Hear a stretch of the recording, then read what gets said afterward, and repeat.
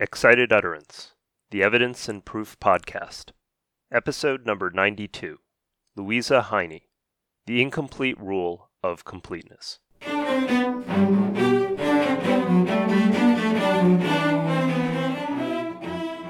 Welcome to Excited Utterance. I'm your host, Ed Cheng from Vanderbilt Law School.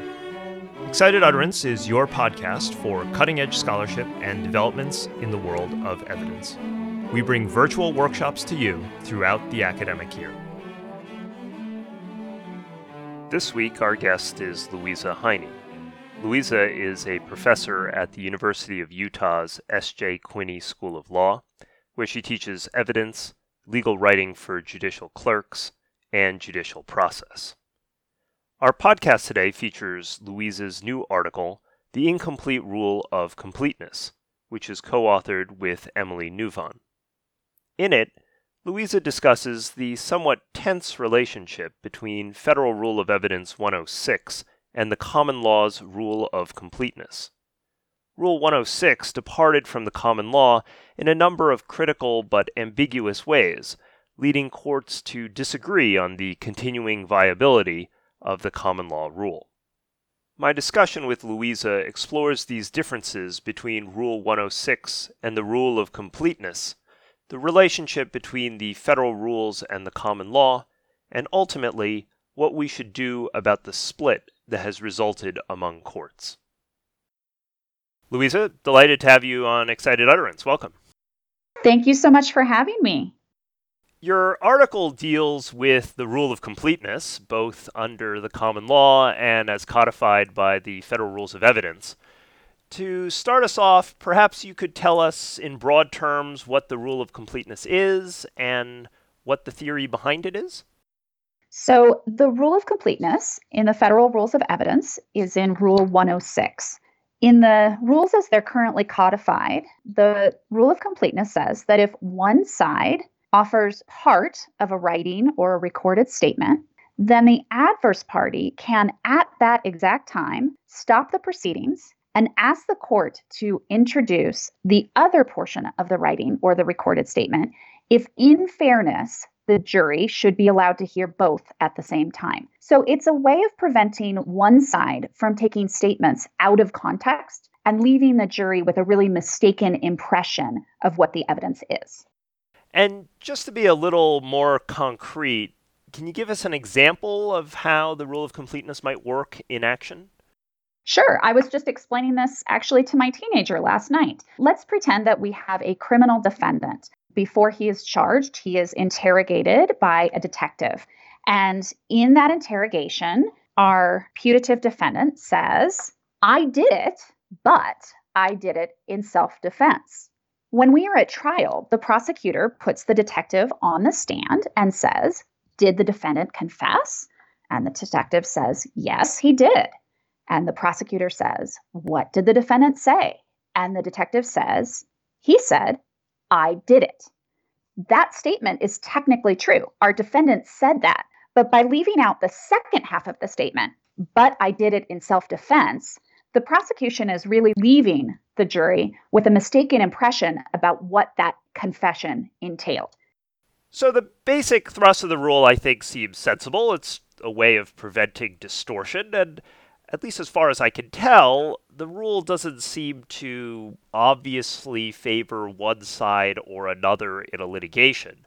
So what's the downside of the rule? You suggest in the paper that the common law was concerned a lot about abuse. What kind of abuse occurred?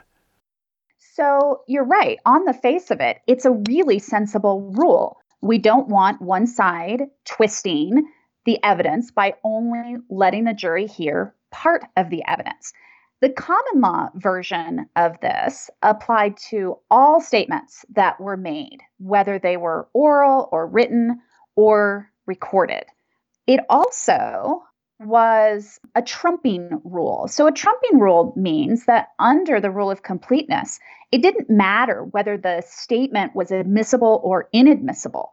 106 came along and solved all admissibility problems. The difference, one difference at least, with the common law is that the rule of completeness was not a rule of timing. So the rule of completeness still required the adverse party to wait until the cross-examination in order to introduce the remainder or the related statements. But really, under the common law, it was almost automatic admission. If the statement counted as a remainder or related statement that in fairness should be considered, the statement was coming in. From the adverse party's point of view, the good news was under the common law, you had basically a rule of admissibility. It got you around things like the rule against hearsay. The downside was that you had to wait to use the rule. And as trial attorneys know, once something's in the jury's mind, if you have to wait a long time before correcting it, it can really solidify, and then you have a problem when you have to wait. Was there anything that the common law did to address the abuses? So the most important thing that the common law did was it limited the use of the completed statement. So the part that was the remainder or the related statement that the adverse party was admitting was only allowed to be used by the jury for context. But like the rule against hearsay, the jury was not allowed to use it for the truth of the matter asserted. Of course, again, as trial attorneys know, sometimes jurors have great difficulty separating one use from the other, but the proponent certainly got at least that limiting instruction. Were there limits on the number of statements you could use, or really you could use all of the additional statements in, say, a document or in a overall oral statement? Under the common law, it was a broader rule. So you would be able to include more than what we would allow today under Rule 106. So in some ways, the common law was narrower, and in some ways, it was broader. There was much less emphasis on fairness. There's a lot of emphasis on fairness under the codification of the rule. Yeah, so let's turn to Rule 106. As you describe, it didn't quite capture the common law in entirety. So what are the differences between the common law rule of completeness and the federal rule? There are three big differences. The first is that Rule 106 contains an acceleration clause. What that means is that the opponent, the party who's trying to introduce the remainder of the statement, does not need to wait until cross-examination to admit it. So it lets the opponent hit pause and ask the court at that time to introduce the rest of the statement. The second big difference is that it is limited to written and recorded statements. The common law applied to all statements, including oral statements. But the advisory committee said that it was limiting 106 to written and recorded statements for practical reasons. And then the third big difference is whether there was a trumping function. When I say trumping function, I mean that portion of the common law that allowed the proponent to introduce even otherwise inadmissible evidence. Rule 106 is silent on that point, and that has produced a massive split among both federal and state courts. So before we get to that, let's go back to the limitation on written statements. Why did the advisory committee decide to leave out the oral statements? That's a great question. The advisory committee notes are fairly limited on that point. So we can read in a little bit. The notes of the advisory committee indicate that there were practical problems with allowing in oral statements. And you can imagine why that might be. If you had two parties, let's say in a contract dispute, who had had a number of conversations with each other, it might be difficult for someone on the stand to really be able to remember the exact details. So identifying what the remainder or related portion of the statement could be, in some contexts, really difficult. There are some other contexts where it would be fairly easy. So the example I gave you at the beginning with a criminal defendant who says, I did it, but it was self-defense, that's an easier example for oral statement. One big question that you raise in your paper is whether Rule 106 superseded the common law, which normally is how I would think about the federal rules. The whole point of the rules was to replace the common law. But you argue that the courts haven't really done that. How exactly have the courts interpreted this relationship between Rule 106 and the common law, and why haven't they simply followed the rule as written? So I'm going to answer that a little bit backward. The way that the rule is written, it seems to change two big areas. First, it excludes oral statements. And second, it gets rid of this trumping function. Both of those things become very problematic for a court that is trying to do what is fair. Fairness, of course, is included in 106, but also is included in Rule 102. So courts are trying to balance what juries hear with an eye towards fairness, but they're doing it in this very limited rule. There are a couple of ways, if you're a court who wants to get around 106, that you can get around it. And one of the ways you can do it is to say that Rule 106 partially includes the common law rule of completeness. There was also some language in Beech Aircraft, which is the only time that the Supreme Court addressed Rule 106. And in Beech Aircraft, the court talks about the rule being a partial codification of the common law. And that left some courts under the impression that really Rule 106 did not come in and completely subsume the common law as it was written. But this kind of complementary theory seems to me to defeat the purpose of the rules. I mean, if you supplement the common law, then you're not really codifying it, and you're not really promoting uniformity. That's absolutely right. There are some states that have simply used the field code rather than adopting some version or even an identical version of the federal rules of evidence. So states that are using the field code have stuck with that common law version of the rule of completeness. But other jurisdictions that have adopted the federal rules of evidence have adopted the problems that come along with the current writing of Rule 106. So I guess the outcome of this dispute is that you end up with a number of splits on how to interpret Rule 106. And I think chief among them is the restriction on written statements and that admissibility or trumping function that you mentioned earlier. Can you talk a little bit about these controversies with respect to those rules? Sure. So the first controversy is whether Rule 106 should apply to oral statements in addition to written or recorded statements.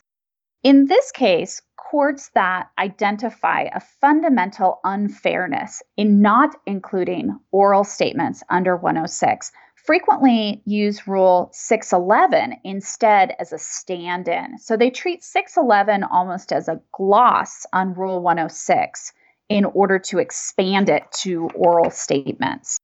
Perhaps the bigger controversy is on whether 106 has a trumping function, whether 106 allows in otherwise inadmissible evidence.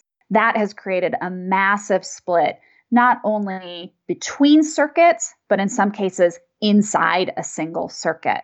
So we have states that are split as well as federal courts that are split. So I'd like to explore your views on these issues. First, do you think that Rule 106 actually supersedes the common law, both descriptively and normatively? That is, do you think the intent of Congress or of the original advisory committee was, in fact, to supersede the common law? And as a matter of first principles, should it supersede the common law?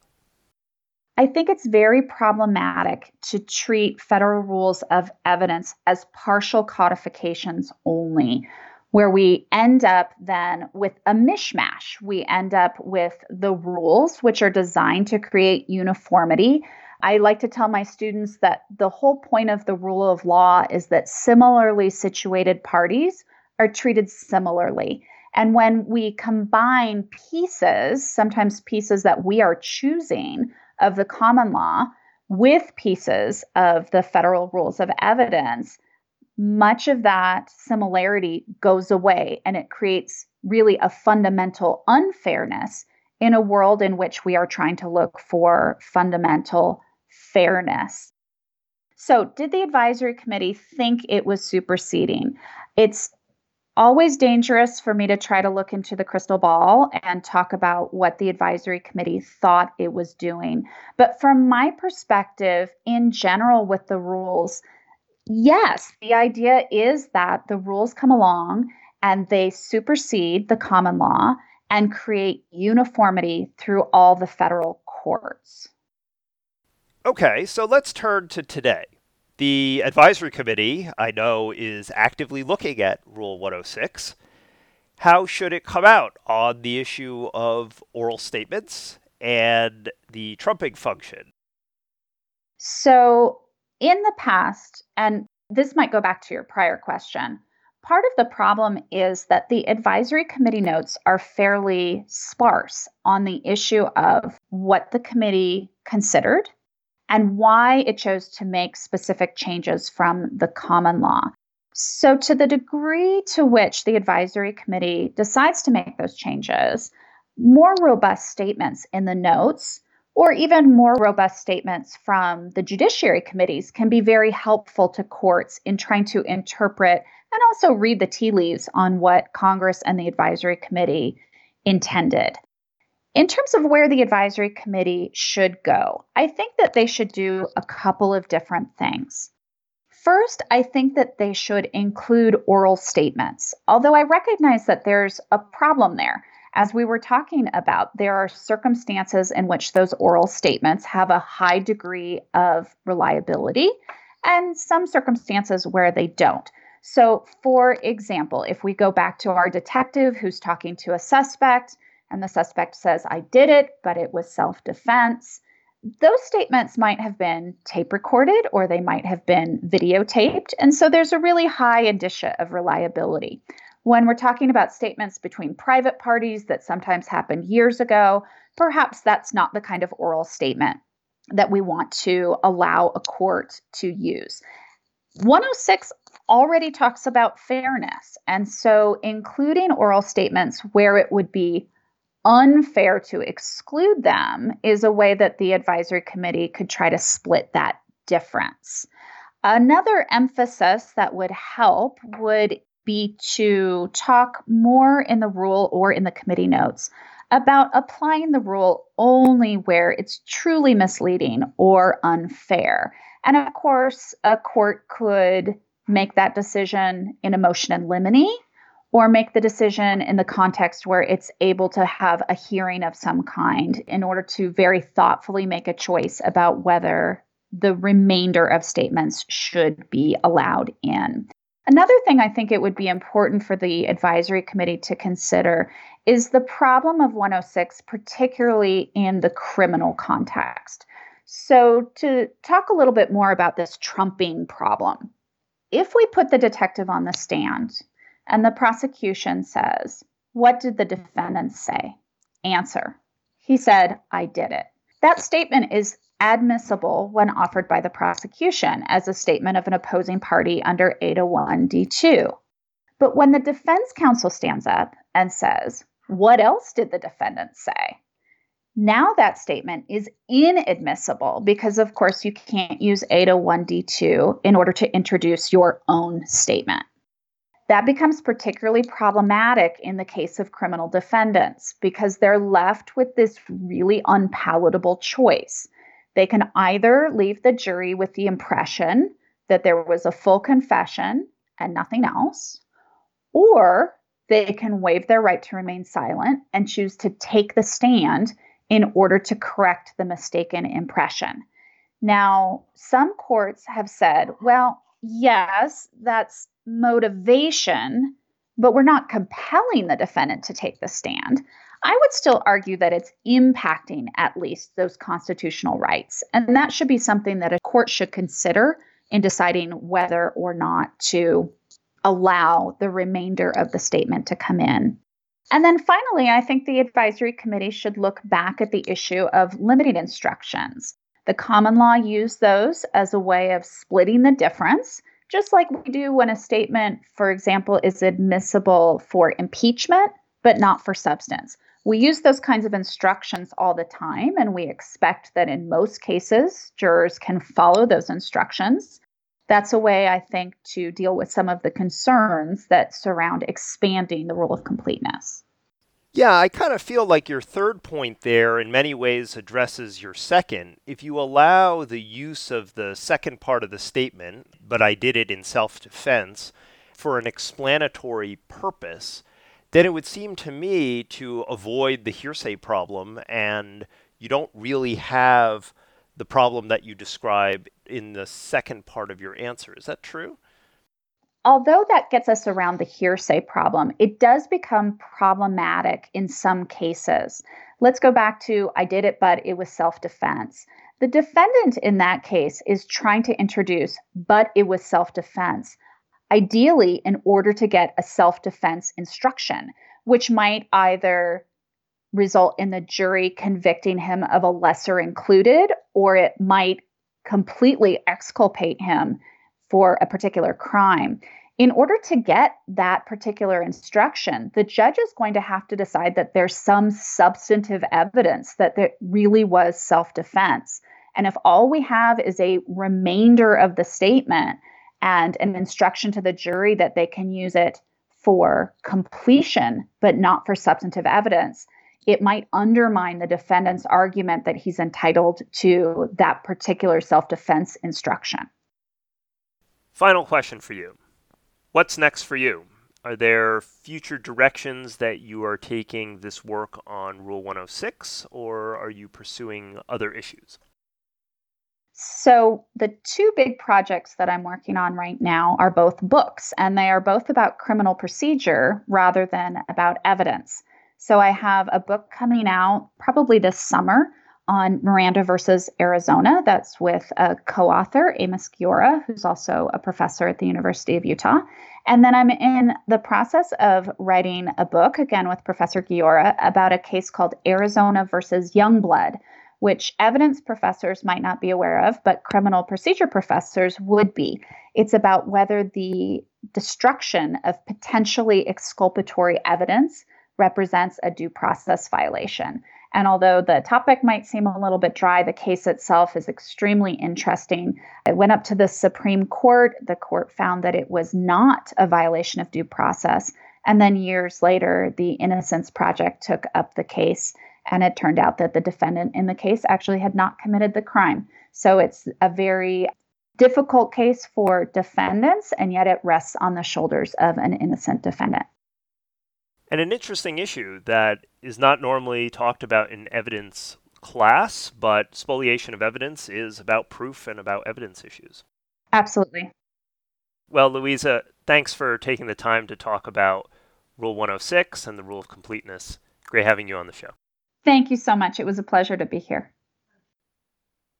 It seems rather odd to me whenever the common law resurfaces in evidence law. Whether you like them or not, the whole point of the federal rules was to occupy the space and to provide notice, a coherent scheme, and uniformity. The federal rules really do have an elegant and compact underlying structure, and whenever a court or Congress tries to add bells and whistles, it usually has unintended effects.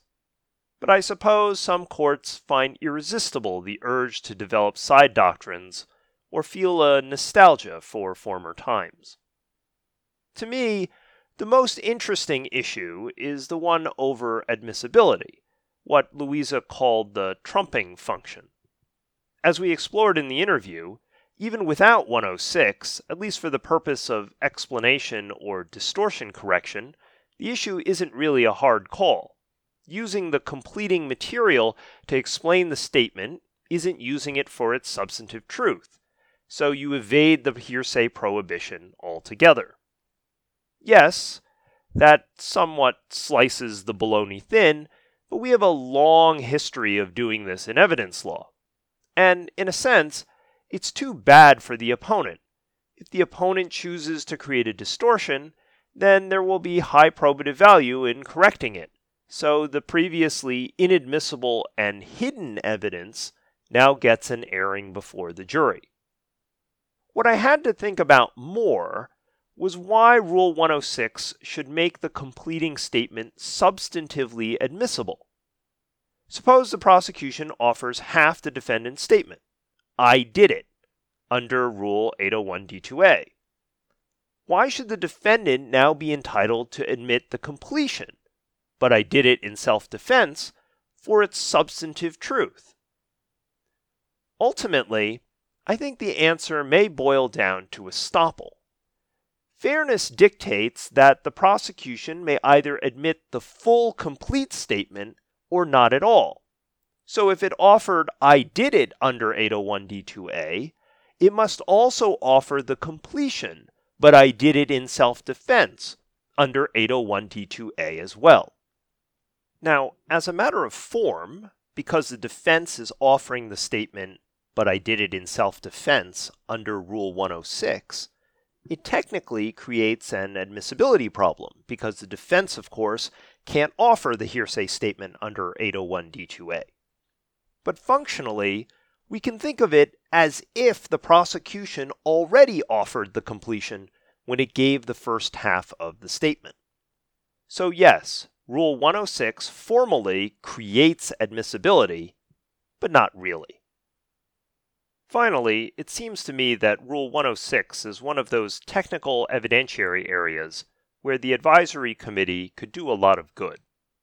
Regardless of what rule is chosen, no one side, prosecution or defense, or plaintiff or defense, no one side is particularly advantaged. The question instead is about administrability and accurate decision-making. But whatever the rules are, they should be settled, without uncertainty, and without it depending on what court you happen to be in. Support for Excited Utterance is generously provided by Vanderbilt Law School's Branstetter Litigation and Dispute Resolution Program and the University of Arkansas School of Law. The associate producer is Alex Nunn, and the production editor is Grace DiPietro. Additional production assistance is provided by Francesca Rutherford, and music is provided by the Vanderbilt University Blair School of Music's Children's Cello Choir under the direction of Kirsten Castle-Greer. Thanks also to the Faculty of Law at the Hebrew University of Jerusalem, who hosted me during the recording of this episode. I'm your host, Ed Chang, and I hope you will join me again next time when we take on another new work in the world of evidence and proof.